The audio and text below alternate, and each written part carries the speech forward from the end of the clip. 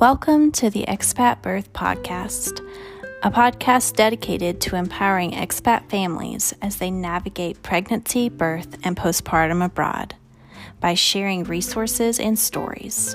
Are you ready? Let's get started.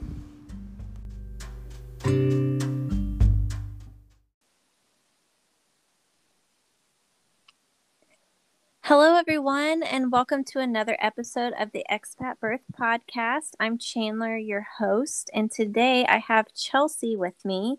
Chelsea is someone that I have been talking to for, I think, almost a year, very early on in my experiences, starting with the Global Birth Coach, and she has just been a wealth of information and a great encouragement to me. So I'm really excited to have her on to share not one, two, but three birth stories abroad.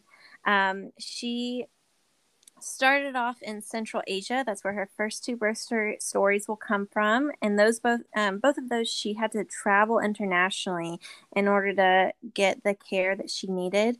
Her last birth is in Europe, where they now reside, and she is able to serve Central Asian women through doula work and childbirth education. And I love that she uses her experiences from giving birth abroad to help other women navigate that pretty daunting experience at times. So welcome, Chelsea. Thank you so much for having me, Chandler.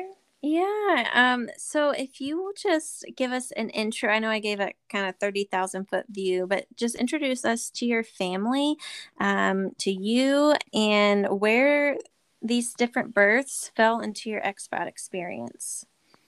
Sure. So, like you said, my family and I began our journey in Central Asia. My family and I have lived internationally for 11 years, and we moved to Central Asia. I guess it's been 8 years ago now. And you had asked me how long I had been in country when I became pregnant, and I actually we stepped off the plane, and 2 weeks later I became pregnant with my first. So it was quite an adventure, a little scary. We moved to a very remote location in Central Asia where medical care was pretty much non-existent, and so this pregnancy just really scared, honestly, because I first of all, I had no idea what to expect. These kinds of conversations weren't really normal with my family, and so I didn't really have any kind of information for, what was about to happen. And so I remember I had one book called like Pregnancy 411 or something like that, and I studied that thing cover to cover. And I remember thinking, okay, I got this. I can do it. No problem. My pregnancy was really ideal, I would say. I feel really blessed in that I didn't have any complications. I was comfortable most of the time. And I think that was such a huge blessing. And like you said, we had to travel out of country. And so at 36 weeks, let me back up. I didn't have any like prenatal care. Okay. So that's how remote you were. Yeah, that's how remote we were. Okay. We didn't have any prenatal care. I had one ultrasound at 15 weeks, just because the doctor in the country that we were traveling to asked for an ultrasound for some kind of reference to try and figure out a due date. And that was the only prenatal care that I had. I had prenatal vitamins. I had my family ship me some from the United States. I had, I guess I didn't have anything. I didn't have a belly band for support. I didn't have anything. And so, so at 36 weeks, we flew to Istanbul, Turkey, where a lot of women travel to have babies. I didn't really take the time to sort of research what my options were. Like, I knew that, okay, everybody goes to this hospital or that hospital, and they work with this doctor or that doctor. And I said, okay, I guess that's what I'm supposed to do. So that's what I'm going to do. And from 36 weeks to 39 weeks, everything was fine. I had more ultrasounds in those 3 weeks than I had in my entire pregnancy. Wow. And she was looking great, our daughter. And at 36 weeks, my OB said, so I am leaving in like a week and a half, 2 weeks for vacation. And now, mind you, I'm in Turkey. I don't speak Turkish. I don't really know anybody. I'm with my husband, and she's the only doctor that I know. And she says, I'm Mm, leaving. And so, there's somebody here in case go into labor and I'm gone, but, I haven't met this person. I don't know anything. So she says, I'm going to sweep your membrane. So I said, okay, I don't know what that means, but go mm-hmm. on. That's fine. And she does. And 2 days later, I go into early labor, like 1 o'clock in the morning. I start feeling contractions. They're really far apart. I wait till 6 a.m., 7 a.m. to wake up my husband. And they're just really irregular and far apart. And so I call my doctor, and she said, come in after breakfast, no rush. So I go in at around 10 a.m. and I'm only like a centimeter dilated. And they Mm, said, okay, we're going to go ahead and start monitoring you. And for the first couple of hours, like I'd sit on the monitor for 15 or 20 minutes, and then I'd get up and walk around. And then they would come in every 2 hours and check my dilation.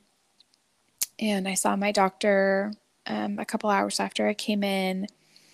And so from like 10 o'clock in the morning until probably 1 in the afternoon, I didn't dilate at all. So it had been about 12 hours since I first experienced any contractions. And she said, okay, well, I had indicated that I didn't want any kind of intervention. I didn't want medication. I didn't want Pitocin. I didn't want anything. And so mm, she was honoring that. And so I think it was probably about, I'd say 7 or 8 o'clock that evening. She comes back and I'm 4 centimeters dilated. And she says, okay, I think we should break your water because your daughter's head isn't coming down far enough into your pelvis to like engage your cervix. And she says, so if we break your water, and after 2 hours, if you've progressed, then we'll keep going. But if you haven't, then we're going to have to do a C-section. mm. So And she put so she put that time clock on you before she even yeah, broke your water. Okay. she did. Yeah. And so I'm 27 and I don't know anything. And my poor husband is doing the best he can. He's playing music and he's by my side. And so she broke my water, and I immediately feel a shift like in the contractions and the intensity of the contractions. And it's from like 0 to 60. And I have no idea how to handle them because, Yeah. I mean, up until then, I'm only really experiencing mild contractions. Mm. Um, And did she explain to you that breaking your water could increase that intensity, or is it just kind of like, we're going to break the water to help you progress? no, she didn't really go into detail about that. But I think, like, in my reading, I understood that that's what would happen. But, like, I'm Mm. like 18 hours, 19 hours in, and I'm like, Right. okay, You're not, like, yeah, you're not going to recall that little piece of information. Yeah. totally, totally. So it's like, yeah, 0 to 60. I'm gonna lose my cookies. Like, watch out, Yeah. people. Um, and so anyway, it's going really fast. I can't really handle it. And the 2 hour mark goes by and I'm like 5 centimeters dilated. And at that point I feel so defeated. I'm like, I can't keep going. And so they, they give me an epidural, they're prepping me for surgery. It's like, I'd say like I don't know, 10:45 at night. And I just feel, horrible. Like Mm-hmm. I don't know how to handle like the feeling of disappointment, and not that I didn't like have a natural birth, but that I just didn't know. Like I felt so unprepared. Mm-hmm. And even though I had like read my book and watched some documentaries and talked to a couple friends, like I had no idea what I was doing. Mm-hmm. Um, and my husband did the best that he could. Um, and so I ended up having a C-section with my first. And I remember hearing her cry, and I remember being like really happy that she was okay. And I remember looking at her and kissing her, but they didn't put her on my chest. They immediately cut the cord. Um, they took some pictures and they immediately took her away. And Sean, my husband, went with her. And I stayed there for like it was like 45 more minutes, but I remember I could feel her stitching me up. And I can feel it. I can feel it. And so she immediately put me to sleep and Oh, wow. finished. And yeah. And then I remember waking up and, they're moving me to the table to wheel me into recovery. And I have no idea like how much time passed between when my daughter was born and when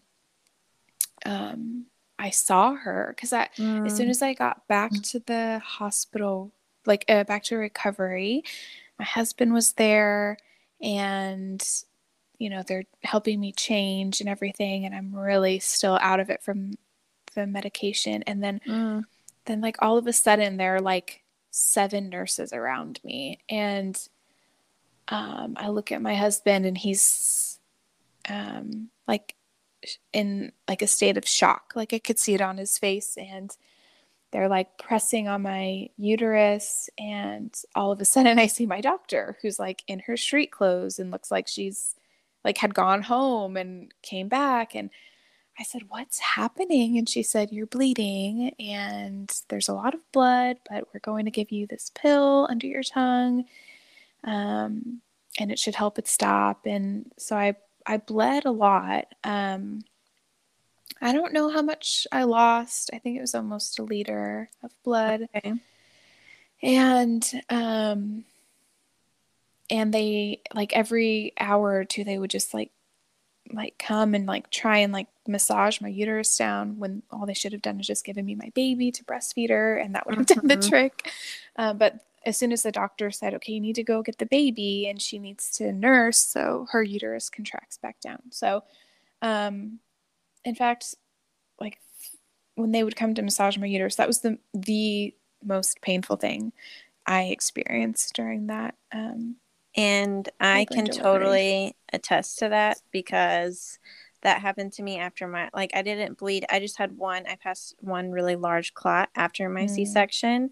And so after that, she did like, I think for the following 3 hours, every hour on mm, the hour, she came in and did like a really intense, mm. and it was seriously the most excruciating pain I've ever experienced. Like Because I not was I was screaming because I had no ability to cope left from so long laboring.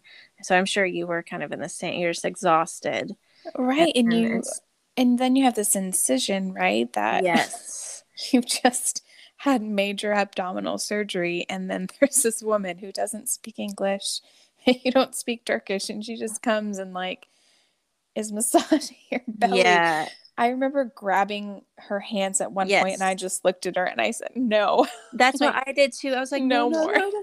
And my poor husband was like, I think he just felt helpless. Like he was like, Yeah. I don't want her to do this to you anymore. Yeah, yeah, And no, like there's nobody explaining what's going on. And right. it's like it's hard enough in a country where you speak the language. I mean, yes, your nurses explain what's going on to you sometimes if they're not busy or backed up with like 5 other births or whatever, you know, Mm-hmm. it's a whole other thing when there's no communication because there's no ability to, because of the difference in language. And so,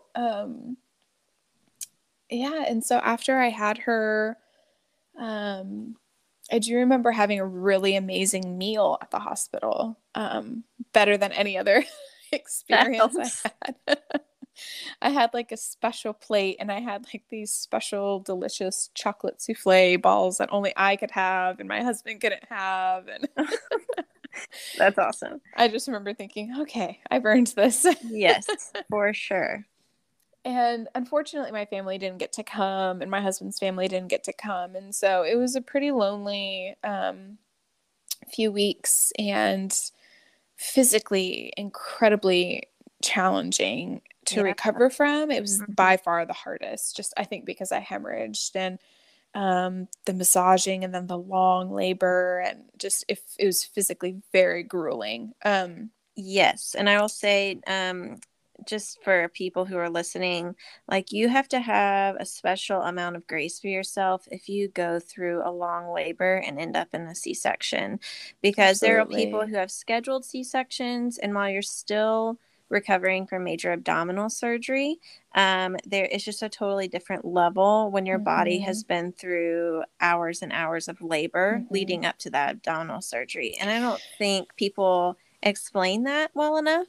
And so you Right. end up getting frustrated with yourself, or just not like am I the only woman that feels has this hard of a recovery? And it's just those you have to look at the birth experience that you had, and if you've had a long labor and a C-section and maybe even like you did complications afterwards, you know, you Mm-hmm. need to be thinking each of those things is an extra amount of recovery time that your body needs. Right.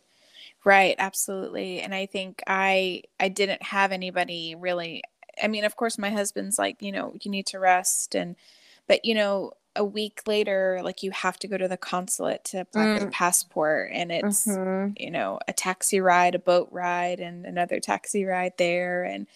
Um and so I think, yeah, it, and I think through this particular experience is when I felt called to do something more, because I thought to myself, like, if I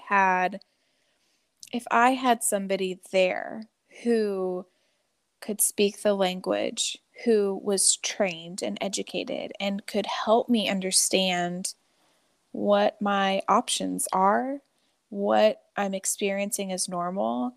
Hey, you should wait at home instead of Mm-hmm. going to the hospital. Like, I personally think my doctor told me she was stuck in your pelvis. I don't believe that. Like, I look at pictures and of right after she was born, it was very clear that her head was engaging my cervix because her head was a cone, you know, so Oh yeah. she was coming down into my cervix. And I think, had I just stayed home for that, well, first of all, if I would have just refused a sweep, because sometimes a Mm-hmm. sweep works, sometimes it doesn't work. But like what I later found out is that sometimes a sweep can just cause a prolonged first stage of labor. And Mm-hmm. so I think if I would have refused that and said, I'm fine with your second person, you know, like how much worse could it have been? It ended in a C-section anyway. Mm-hmm. um, but just having that knowledge through a childbirth education class or a doula. And so, in my context in Central Asia, back in the country where we lived, I wanted to serve women, and I'm not a nurse. I have no medical training. I'm not allowed to like go to the hospital. I'm not allowed to do these things. So I'm like, what is something that I can practically do? Um, and that was to become a doula, because I could get the education, I can coach women at home, and then maybe one day I could eventually serve in a hospital setting. And that was the path that we were on. um, and then during that, before I actually got the training, I became pregnant with my second. um, So first of all, um, yes. was this your first? Was that a surprise pregnancy? No, we were trying. Oh, We so you tried were for trying. just a Okay. couple of months. Yeah. Okay. So just a quickly a quick realization to trying. Okay, and then so how long after you had her were you guys on a plane back to your country where you were living? A month. A Okay, so month. Yeah. that's Yeah, we were there a month before we mm, had her, and then we left a month after that. okay. And so coming back it was really comforting because, you know, you go to a place that's not your home. You're in an apartment that's not your apartment, a Mm-hmm. bed that's not your bed, and then you get to go home. And in our context, then it was several hours on a plane, and then many, many, many hours in a car. Mm, Um, so like when we left to go have her, it was like 14 hours by car. Then we spent a few days getting ready to fly, and then we flew. So it wow. was a very, very long, arduous journey. Mm-hmm. And so, yeah, so it was a month after that we went back. And then we were there.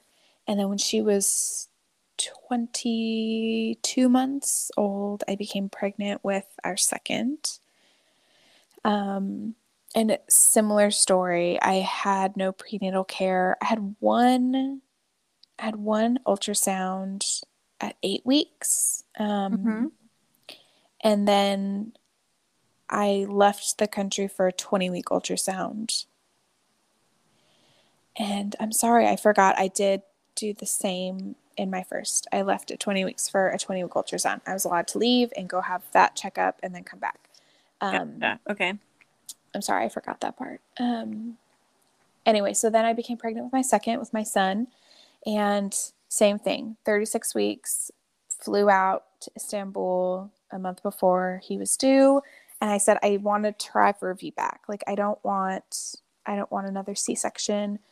And she was very open to that. Mm. And at 40 weeks, she checked, and I was like not even a little bit dilated. And she said, you know, we need to think about a C-section. And I was like, I don't want a C-section. Like, she had done VBACs in the past.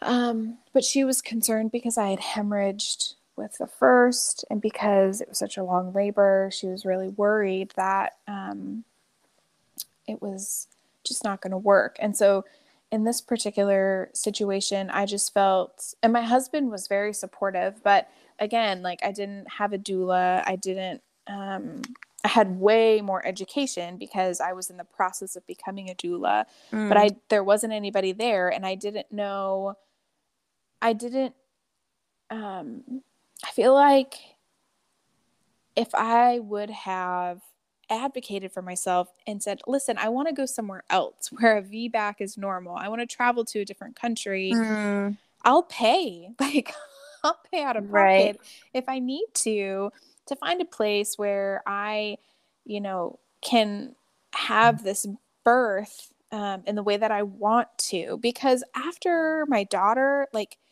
the depression was real. Like, Mm. Yeah. and I mean, so many women experience postpartum depression, and I think Mm-hmm. the physicality of losing so much blood and recovering from a C-section, all of those things just make that it intensifies it in a way that I was not prepared for. Mm. So then with my son, with my second, I got off the phone with her, or after our appointment, and I just cried and cried and cried and cried. And I said, I just don't know what I'm supposed to do. I have no idea what I'm supposed to do. And so my husband and I prayed together, and we just felt like at that time, the best option was just to have a C-section, because um, I just, I didn't have the team that I felt like I needed. Like, it was just me Mm. and my husband and my doctor because I couldn't, there was one doula, but she hadn't been like practicing in a really long time. Just like, yeah, if you need me, I'll be there. But she just had a lot of other things going on. And so I just didn't want to press her. And so we ended up having a C-section with my son. And And then we returned to the States for just a few months, for like 6 months. So we left from Turkey and went to the States. And about 4 months after, I had incredible postpartum depression, just Mm. like suicidal thoughts, and like well beyond the baby blues. And Mm-hmm. went to the doctor, and he said, "You have postpartum thyroiditis." And I was like, "I don't know what that means." Basically, a lot of women, after they have their baby, see a huge fluctuation in their thyroid production. So, for example, right after my daughter and my son were born, I lost like 30 pounds, and I didn't gain it Wow. back like in a month. It was just all this weight. Um, like my hair was falling out, not like the normal 4 6 months later postpartum hair loss, like coming out. Huge um, chunks. yeah, like couldn't sleep, just all the symptoms of hyperthyroidism. But with my son, because I was in the States and I had access to medical care, they could catch it. So, like, I had Mm. this huge shift from hyperthyroidism to hypothyroidism. And in that shift, I just mentally, like, it was horrid, just horrible. Mm-hmm. And I went on medication, and um, that saved me, really. I mean, God used that to really save my life, I think. Yeah. Um, so we leave Central Asia for medical reasons, when my son was about a year old, and then we moved to Europe, to continue to work with Central Asians. And about, I guess, a year and a half after we moved here, I had two miscarriages, Mm. and I we weren't sure if we were going to have any more children. But after we lost the babies, we really felt like we weren't quite done, and so I became pregnant with our third, when my son was, I guess, like 2.5. Okay.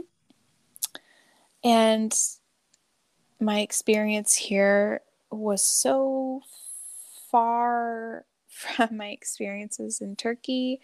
Um, the medical care in Turkey is wonderful, but I had such support and understanding and options here that I didn't know were possible. Like, I had a midwife, and I had a gynecologist, and I had a doula. I just had this incredible team of people who knew what I wanted. I had Mm. an OB who's incredibly open-minded, and a VBAC after two C-sections here is really challenging to advocate for. Yeah. After one, no problem. After one, super common. After two, you're starting to make people a little bit nervous. Yes. Because for the women who are listening, statistically speaking, after one C-section, the chances of uterine rupture are like less than 1%. What they mean by a rupture is like any kind of separation, At the um, scar. at the scar. A little separation, minimal, like they're talking minimally, and they include that as a rupture. So for a woman who's had two C-sections, hoping to have a natural birth or a vaginal birth after C-section, it goes up a little bit to maybe a 1% chance. But even then, it's very similar in that they're just talking about a small opening. And so I I had reached out to so many people who had tried for VBAC. One friend who had a VBAC after two C-sections and had a massive rupture, and she still said that she didn't regret it. So to me, I was like, wow, okay, I really want to try for this. Like, this is so important to me. I want to be heard. I want people to support me and encourage Mm. me. And my midwife, that was the first step. I found this woman with dreadlocks down to her butt, and That's just awesome. she was just amazing. The thing that made the difference, like my OB in Turkey she is amazing. Like, she did listen to me. She did sympathize with me, but unfortunately she's a product of her profession, really. Yeah. And what I mean by that is like, she's taught certain things. She's um educated in such a way that what happened to me, she she did what she thought was the right thing to do. She did what she thought was the safest route. Exactly. And like every provider has a different level of risk that they are okay with. Absolutely. And some things, because of their training, they see as more risky than they actually are. Right. Or they, Right. or maybe they haven't had enough experience. Anytime you have any provider who hasn't had experience with something, they are more afraid of it because they Absolutely. can't control it. And that's why providers honestly love C-sections so much, Right. because Right. it's predictable for them. They know exactly what is entailed. I mean, obviously there's a range in normal, but yeah, Sure. it has a lot to do with what they were exposed to in training. So if they're in a place that didn't do VBACs and she didn't see a lot of VBACs in training, and it's just a little Right. bit with what she's done. Yeah, it's so true. It's a product of how she was trained in the environment she's in, no matter how Absolutely. supportive she may be. Absolutely. And so once I found a midwife who had a reputation for being supportive during VBACs, she and I just sort of began this journey. And I had had prenatal care the entire time, so it was a little bit overwhelming for me. I'm like, why do I need to keep coming back? Like, on my last two, I had like Mhm. 2 ultrasounds before, and then but she's Yeah. like, no, like you have to come like every month. I'm like, why? I don't even know what's the need for that, But of course, I'm really grateful I did that. But she and I felt like a lot of our time was like therapy sessions. We Mm. talked a lot about my past trauma, a lot of my fears, a lot of my hesitancies, how I wanted to be heard and I wanted to make the choice. I didn't want to feel like I was pressured into doing something, or that I was guilted into doing something. I wanted to make a choice for myself and what I thought was the best thing to do. Um, and so she was incredibly supportive. My husband, so like I was so just amazed at him. He's like, honey, whatever you want. I'm like, I just can't Yeah. believe like you're so supportive. Every time it was never like, no, I don't, I'm uncomfortable with this. It was, I trust you. I trust what your midwife is saying. I trust what the gynecologist is saying. And so that was always just so incredible. And then from there, we found a gynecologist that she had a great partnership with, who was very open minded and who was very willing um, to work with VBACs and somebody with 2 C-sections prior. So I met with her, and it was just the most amazing meeting. I remember leaving that meeting thinking, like, nobody's listened to me. Like, Mm-hmm. I'm in a busy hospital with like, she's got people, and she like listened to me for 45 minutes. I just couldn't believe it. It was amazing. And she said, Mm-hmm. I need to get the support of my colleagues because we work on an on-call system, so everybody has to agree. And they did. Everybody agreed. Of course, probably I'd say half of them were like, I'm not super comfortable with it. I don't think it's going to happen, but I'm willing to do it. I had a doula with me, and she let me go all the way to 42 weeks. Like, I say, she Wow. let me go 42 weeks. She's like, you're low risk. Why would you need to go earlier? Yeah. I'm low risk. I've had 2 C-sections. I'm low risk. But I am, right? Like, I had no complications in any of my pregnancies. And so there's Yeah. no reason, to try and do anything. And so I did have I had prodromal labor from 38 weeks on. And so Wow. um That's a by long the time. it was very long, and it was because she was ROT, so like she was sitting Yeah. in my pelvis looking like to my left hip, for those of you who don't know, Yeah. which is Not the ideal it is location. not. It's actually it's actually the worst Yeah. because statistically speaking, it's the highest C-section rate because the baby, and in a lot of cases, of course, the baby can flip anytime, but it's much harder to flip from that position. And so, Yeah, and just to highlight here, head down is not all that matters. I know that's what a lot of right. people think, but there is a baby's head is completely round. And so, think about they could be looking in that many different Yeah. directions in Yeah. your pelvis. And there are certain directions that are more helpful than others when it comes to Absolutely. having a not, I wouldn't say an easy birth. Well, I don't know what the But word in an easier birth. for easier, but yeah, we'll say more ideal And as more far as the ideal, progression. an easier exit. Exit, Um, yes.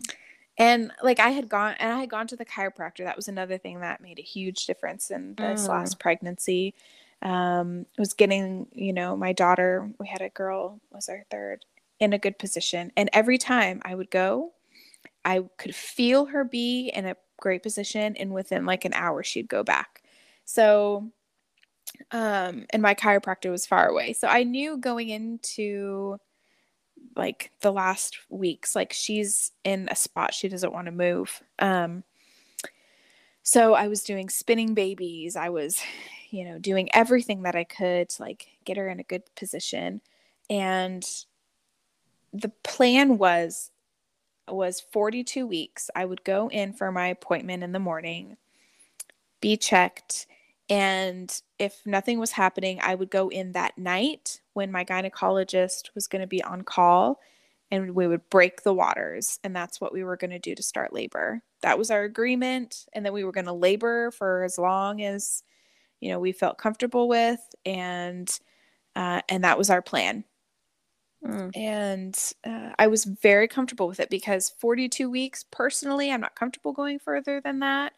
I was completely fine with the plan to break my water because that was the only form of induction that I was comfortable with and that she was comfortable with. mm, Because, with Pitocin, you increase your chance of uterine rupture. Just with those synthetic contractions, it's too much. mm-hmm.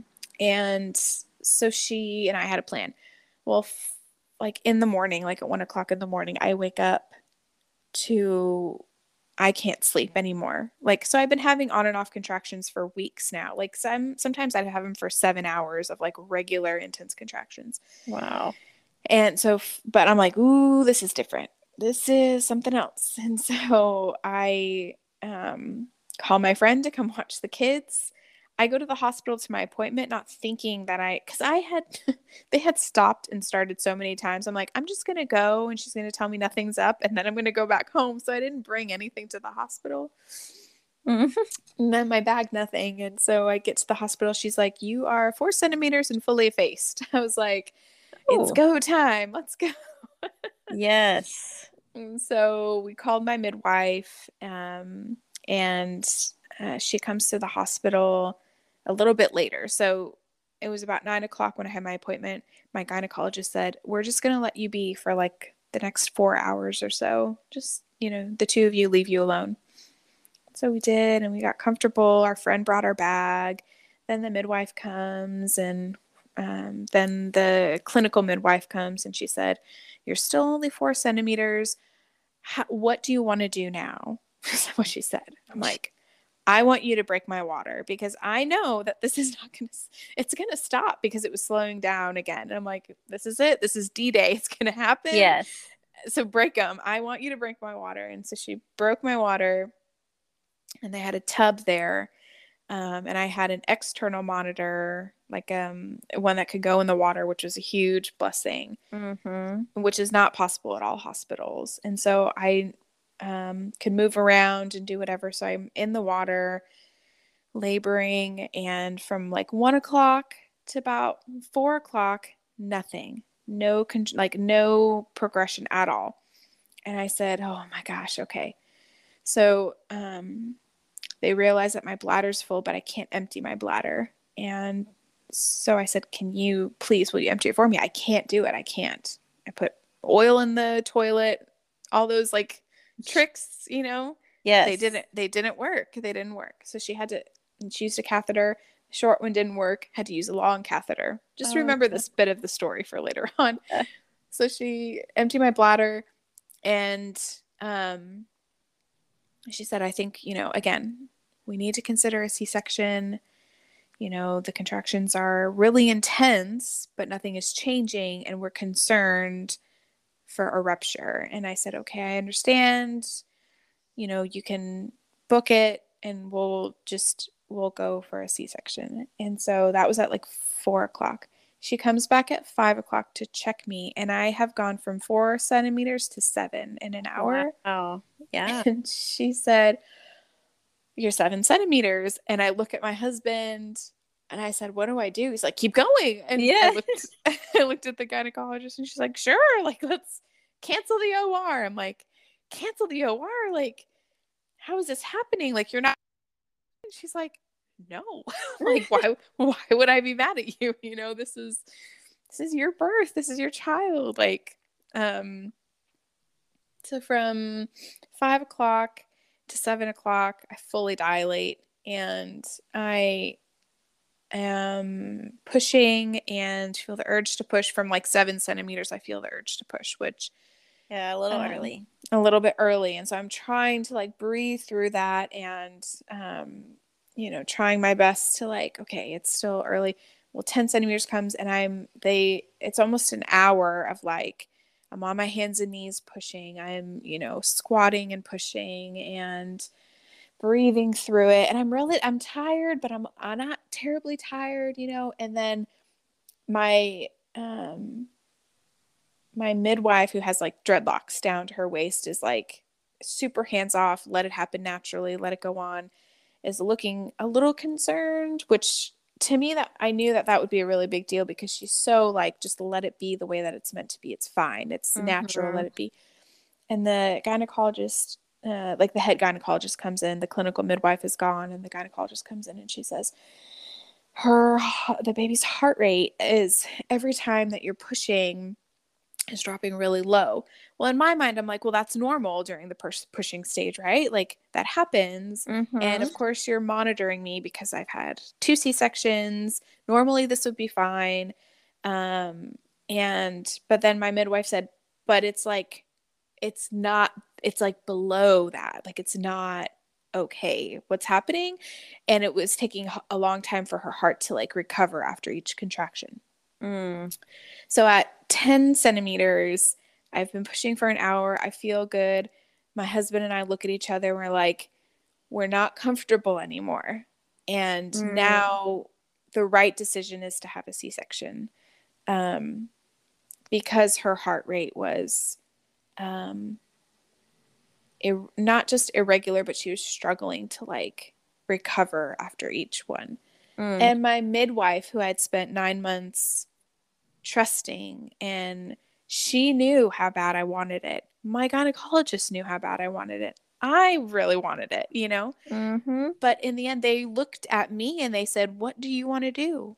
Like, what do you want to do? And I said, I'm ready for a C-section. Like, I don't want to put my baby in danger. And at this point, I'm like, I'm very well educated. Like, I know what, the threats that sometimes women hear, like, you need to have a C-section. The heart rate isn't normal. Like, I know all those things, right? But I had been given the ability to choose. I had a woman, this midwife who I trusted completely, who, if it was the wrong thing, she would have told me, And after the gynecologist left to prep the OR, I looked at her again, and she's like, try not to push. She's like, do your best not to push. And I'm like, what? Like, she's like, really? Like, I think it's time. This is the right decision to make. And so I felt so much peace, like just complete peace and comfort. And I had made a plan with my gynecologist before, saying, if this happens, if I have to have a C-section, I want a gentle C-section. I want to delay cord clamping. I want to see my baby come out. If I can, I want to pull my baby out, all of these things. Unfortunately, my gynecologist wasn't on call yet, but the gynecologist that I had was super. Like, she we waited to find out the gender of all of our kids. And so I said, I want to be the first one to see. Please don't tell me what it is. I want to see. So like they lowered the drape down. They gently and very slowly pulled her out. And I got to see that she was a little girl. And they delayed cord clamping, and they put her immediately, like they put her on my chest, like immediate skin to skin. And like we waited till the cord stopped pulsing, and like we cut it. You know, it was just it didn't end the way that I had dreamed.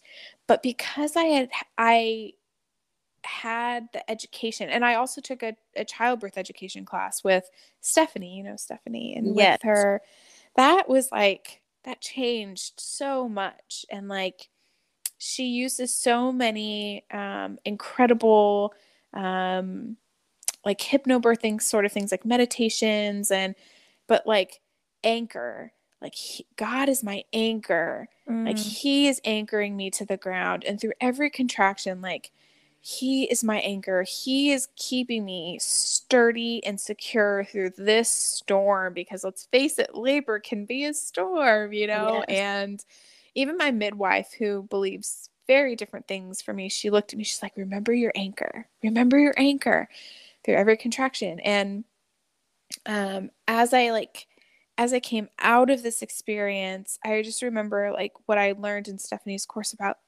being content with the outcome, knowing that like my identity is not found in my ability to birth a child, like to be able to push a child out of me. My identity is not found in that.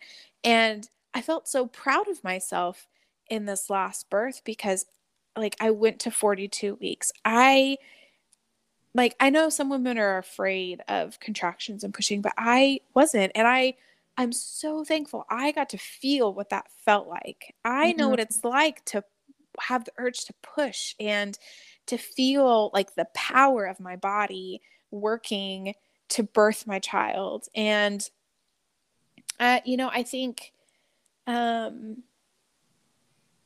if I could go back, a part of me wishes that I could change how my first birth happened. But another part of me, after years, my daughter's almost 8, my oldest is almost 8, I realized that through that experience, God used that to completely change my view about birth and about women's health and about so much, really. And after I had my third, I went and got my certification as a childbirth educator. And now, now my youngest is 2, and we feel our family's complete. And I will never experience that, like pushing a baby out. And a part of me really mourns that. And that's okay. It is okay to feel that and to feel sad about it.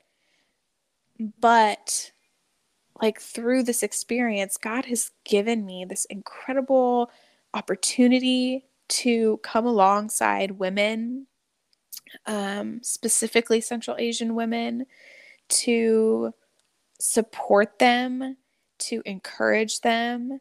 I'm working hard to speak their language so they're not like me, like in this context where they have no idea what's going on.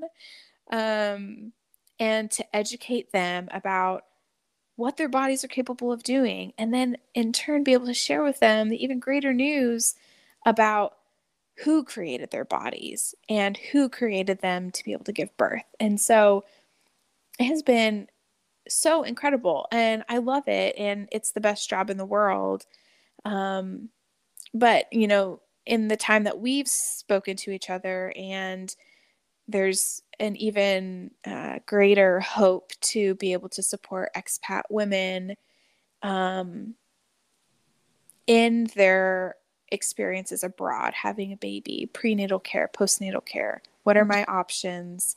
Educating women about all of these things. And connecting them with doulas, connecting them with childbirth educators in their context is so, so important. Like, I would never want anybody to experience what I did, like that fear Mm, and the I'm yeah. hemorrhaging. I don't want anybody's husband to look at their wife and wonder, like, is this normal? Like, they're changing the pad and she's bleeding and bleeding and bleeding. Like, is something going to happen? You know what I'm saying? Hmm. Yeah. No, there's a different, I mean, like you said, like three different C-sections, but the support that you had and the feeling that you had a sit and the feeling that you had you were educated and knowledgeable about what was going on, all of those things totally transformed that experience for you. And I look back at the experience with fondness, not, I don't cringe or I don't start to cry thinking about the experience that I had. And that the recovery from my third C-section was the easiest, but it was the most intense labor. But it was the gently pulling my baby out and, Mm-hmm. gently, physically, so everything was so gentle. And then they left me alone. Like, I went into the recovery room with dim lights and just me and my husband for hours. They left us alone. Mm. And it was just wonderful. And then what happens then, right? The oxytocin starts to flow Yeah. and your breast milk starts to come in and all the things that are supposed to happen. So it felt more natural than any of the other experiences I had. That's wonderful. I'm so glad you were able to end on that note, Me too. given all Me of your too. experiences, get that true healing. Um, Yeah. Thank you so much for sharing these. I think it was so good for me to hear in detail. I think we've talked a few times, Mm-hmm. quick little snippets, but it was great to hear the full stories and just to hear your story of how you've grown as a mom and just as a doula, as a provider for women. Um, Walk us through what your work looks like right now and what you're offering, how people can find you, all that Yeah. stuff. So, right now, because my kids are small, I have made the decision to take on doula clients as my husband and I feel I can manage that. And so, because I have a very specific focus on Central Asian women, I will always accept a Central Asian woman without hesitation. Yeah. um, but I work as like a backup doula for another doula here in Europe where we live. And so that has been a really great learning experience for me as well, just like in the healthcare system here. Mm, So I'm working mainly as a backup for her, and then I have one client and a really good friend who's due soon. And as my youngest will be going to preschool soon, I hope to be a little bit more active in finding doula clients. mm, As far as my childbirth education course goes, I would love to offer an online course, like a workshop, either a 1 day or a 2 day workshop, depending on how many people are interested. And depending on the financial situation of each family, the price is very, very negotiable. yeah. Because this is something that, like, for expat women or women living overseas, like those types of things, like in Central Asian women, like that's my heart, and Mm-hmm. I'm well taken care of, and so financially, it's not really important right now for us, and so I hopefully, in the next couple of months to organize an online course for anybody who's interested. Um, I have one family who's interested in that here locally, and so of course because of COVID and also because of geographically online makes the most sense, of course. So Yeah, definitely. yeah, so I have an Instagram and a Facebook page and a website, and all that is accessible through my Instagram page, which is called New Creation Doula Care. All one All word, one. no spaces or anything like that. That's a good question. I would type in New Creation Doula Care, and then Chelsea is my name on it. And so I think it's 4 words. New Creation Doula Care. I think it's 4 words, but I can't look right now. So Yeah, I know. Well, I was also wanting to give a shout out to Stephanie. yeah. And it's the peaceful pregnancy? Is that what? Yes. Okay. So yeah, we both took her Stephanie's class at 2 very different times while we were both in the States at very different times. And Stephanie is wonderful. And she has gone on to create the peaceful pregnancy, which is not so much childbirth education Right. as it is. Right. It's more of, like you said, like I kind of like to compare it to a Christian version of Like hypnobirthing. hypnobirthing. Yeah. So yeah, so she's focusing on giving you tools to like as a comfort measure to labor well. It And made all the difference. It really made all the difference. yes, and it's kind of like a mental spiritual training. And I Mm-hmm. really think like if you are interested in that, I mean, I would as soon as you get pregnant, like this is something you can start doing and building those rhythms into your life. Mm-hmm. And what I love about it is it's not just for women who are wanting an unmedicated birth. Mm-hmm. It is Absolutely. for women who are wanting any type of birth. But if you want to just have a peaceful mindset as you approach birth, whether that's medicated, unmedicated, cesarean.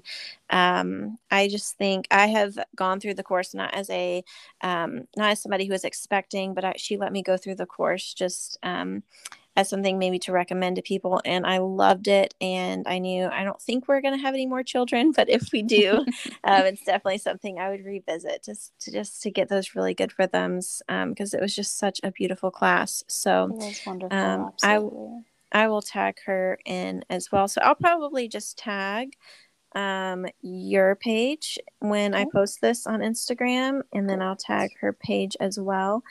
So those of you listening, if you can just go to my Instagram page after goes live, you will see this post, and then those will be there if you need quick access that way. Um, Last question, something I always ask, and I think you've answered this pretty well, but what are some ways that you wish that you had been supported practically? We've talked about the education piece a lot, but maybe Mm-hmm. practically in any of your births, whether that's people that were on the ground in the city you were birthing in, people that were your teammates in the original country before you traveled, Mm-hmm. anything. What are some ways that either people on the ground or people that were sending you out, so maybe back in the States, ways either they supported you well or you wish they would have known to be able to support you well? Mm. Well, I think in terms of the people that lived in my country, everybody was incredibly supportive. Like, there's this camaraderie that you develop with each other just in general living in a harder place. And so I Mm, felt, and all of like, there were so many of us who were pregnant around the same time, or so we had each other, and that was really beautiful. And I always felt a lot of community with them. So with that said, like I left that community to go out of country to have my baby. So mm, that was challenging because a lot of times when we move overseas, I am personally, I'm not very close to my family. I'm close to my husband's family in terms of like regular conversation. And so I find a lot of, I guess, closeness with the people in the city that I live with. And so, and because my family couldn't come, I mean, it's really far and it's really expensive. And so nobody mm, came. So it's just us. So I think I wish that I um, maybe I wish I would have done a better job maybe communicating to my family, like, I need you to come, or we're going to Mm, have a baby. Can you save to come? Or, hey, can we, split the cost? Or, I think if I yeah. would have been more, I guess, persistent in saying, like, I need you to come, but I didn't think I needed them. So Mm, that was my own fault. yeah. In terms of like the city that I delivered in, I really, really wish there were more options, or that I would have known of more options, like Mm. midwifery care or birthing centers or home births, or maybe being able to travel to a different country, because You were just going they, with what everybody that was in yeah, your circle, this is what they did, and so that's hmm just kind of what you did. You didn't yeah, question the system. exactly. So that goes back to like education, right? Like knowing what your options are. Mm-hmm. Um, but within our expat community and culture, making sure that we're asking the right questions, and that we're Mm-hmm. willing to advocate for ourselves, and that we're willing to push a little bit, to find the right fit for us. Like, Mm. and you've even said, like, you know, the peaceful pregnancy is for everybody, medicated, unmedicated, C-section. I advocate for women choosing like what they want. If you want an epidural, if you want Pitocin, go for it, girlfriend. You just need to have Mm-hmm.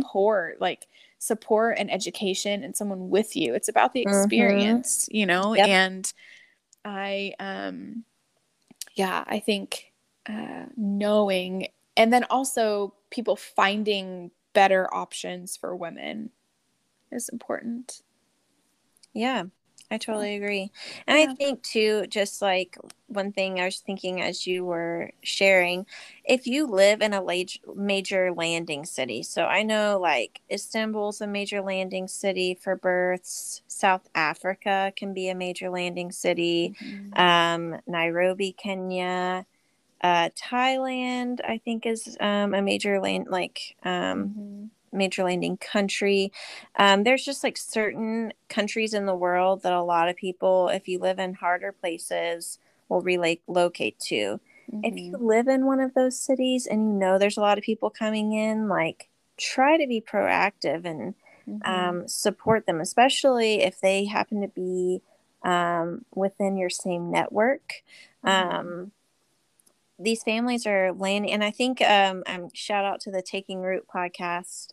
They mentioned this in their pregnancy episode, like just help them out, like offer to Right. watch their kids, or they know no one, they're landing and they know no one, and Mm-hmm. so and they're trying to have a baby, so Right. um we know you're all busy, you have ministry, you have work, you have life, but if you have an extra few minutes to watch their kids so they can go to an appointment or bring them a meal, or whatever that looks like, just love on them in any extra way that you can. And I will say that we were able to connect to some folks there, and after, there were a lot of lovely people who brought meals and Mm, who were really supportive. And so it was during the birth, I think, that was, we the felt hard. the loneliest, because nobody could really be there, you know what I mean? And Yeah, so yeah, so I think trying to connect to those people beforehand is probably better, yeah, more definitely. helpful. Yep, that's good forethought. Well, great. Well, Chelsea, thank you so much for sharing, everyone. I hope you enjoyed these stories, and please go check out her Instagram page, and through that, you can get to her website to see what she offers if you're in Europe and are looking. Maybe for someone who can offer some childbirth education or doula care if you live in her city.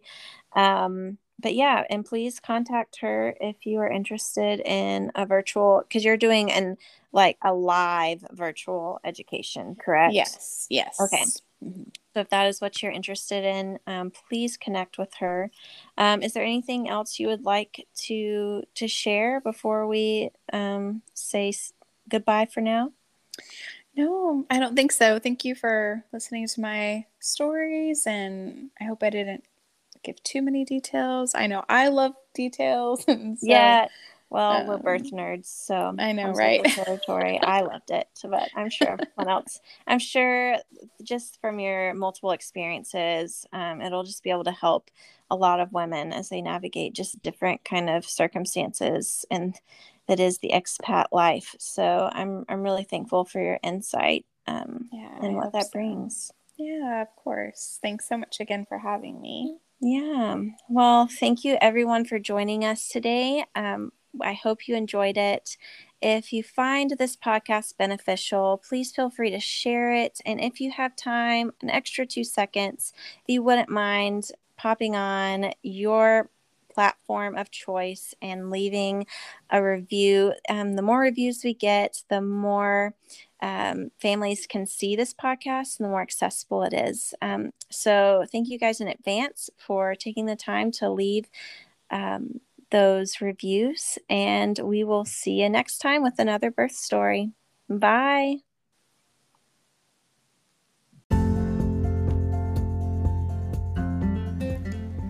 You can find me online at theglobalbirthcoach.com. On social media, you can find me on Pinterest, Instagram, and Facebook at The Global Birth Coach. On the Global Birth Coach Facebook page, there is an affiliated closed group called the Virtual Village, and that's where I'm active most often. This group is designed to be a place where expat families can come together to encourage each other and share resources as they navigate pregnancy, birth, and postpartum abroad. Come and join us. We would love to have you there.